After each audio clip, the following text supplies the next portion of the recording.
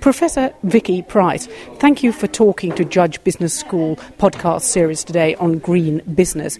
Can you just tell us a little bit about how the government is trying to transform business environmentally through the current recession? What we're trying to do is mainstream low carbon. In other words, make sure that everything that businesses do in the future has a low carbon content in it, in the sense that everything we produce is done in a different way to ensure that we meet some of the targets that we have set. In particular, we've set a very, very demanding target of 80% reduction in carbon emissions by 2050 by comparison to 1990.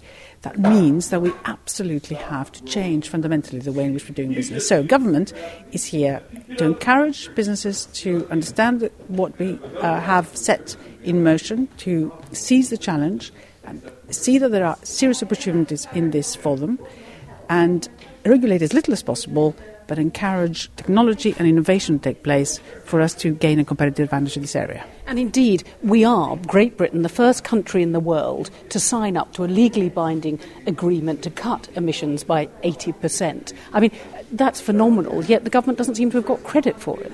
Well, of course, it is in preparation for a number of sort of international meetings that are coming up. There's the G20, where the UK has taken a real lead in pushing the green message. We've already seen that Obama has followed our example in terms of announcing a green stimulus. We've already done some of that in the PBR. We're moving towards Copenhagen, where we're going to be negotiating the post-Kyoto agreement. And to give a lead in this area is absolutely essential if we are to achieve our aims. But do you think that people will follow what Great Britain is doing? If we're the first to sign up, then surely what we need is thought leadership in terms of governments globally. Do you think Britain's in that position yet? I think it is, and it's certainly getting there very fast, in the sense that there are already lots of negotiations with other countries. The preparations of the G20 themselves have really highlighted the green area as being a really important one.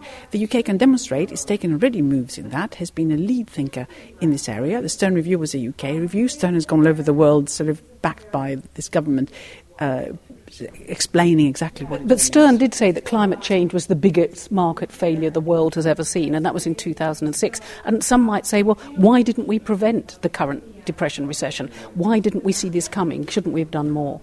Well, the current recession has its origins in things which are not necessarily related to anything that we have been talking about on the climate change front. But what is happening, and the unfortunate thing about the current crisis, is that quite a lot of the money that should have been available to allow for investment in green technologies that we had been anticipating is simply not forthcoming. So the government has had to step in.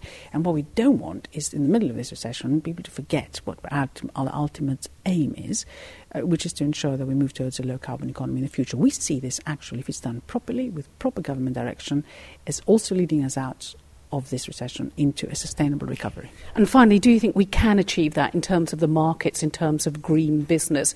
You know, change is incremental, change is slow, but are we going to get there soon enough if we want to cut our carbon emissions?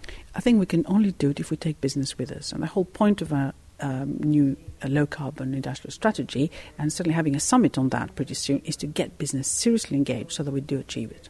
And do you think that the recession is a door opening, not a door closing? It's giving us an opportunity to transform and not just regulate, but to show thought leadership with carbon emissions and business? It's most definitely a great opportunity, but of course we need to also, side by side of that, have the right incentives for business to respond.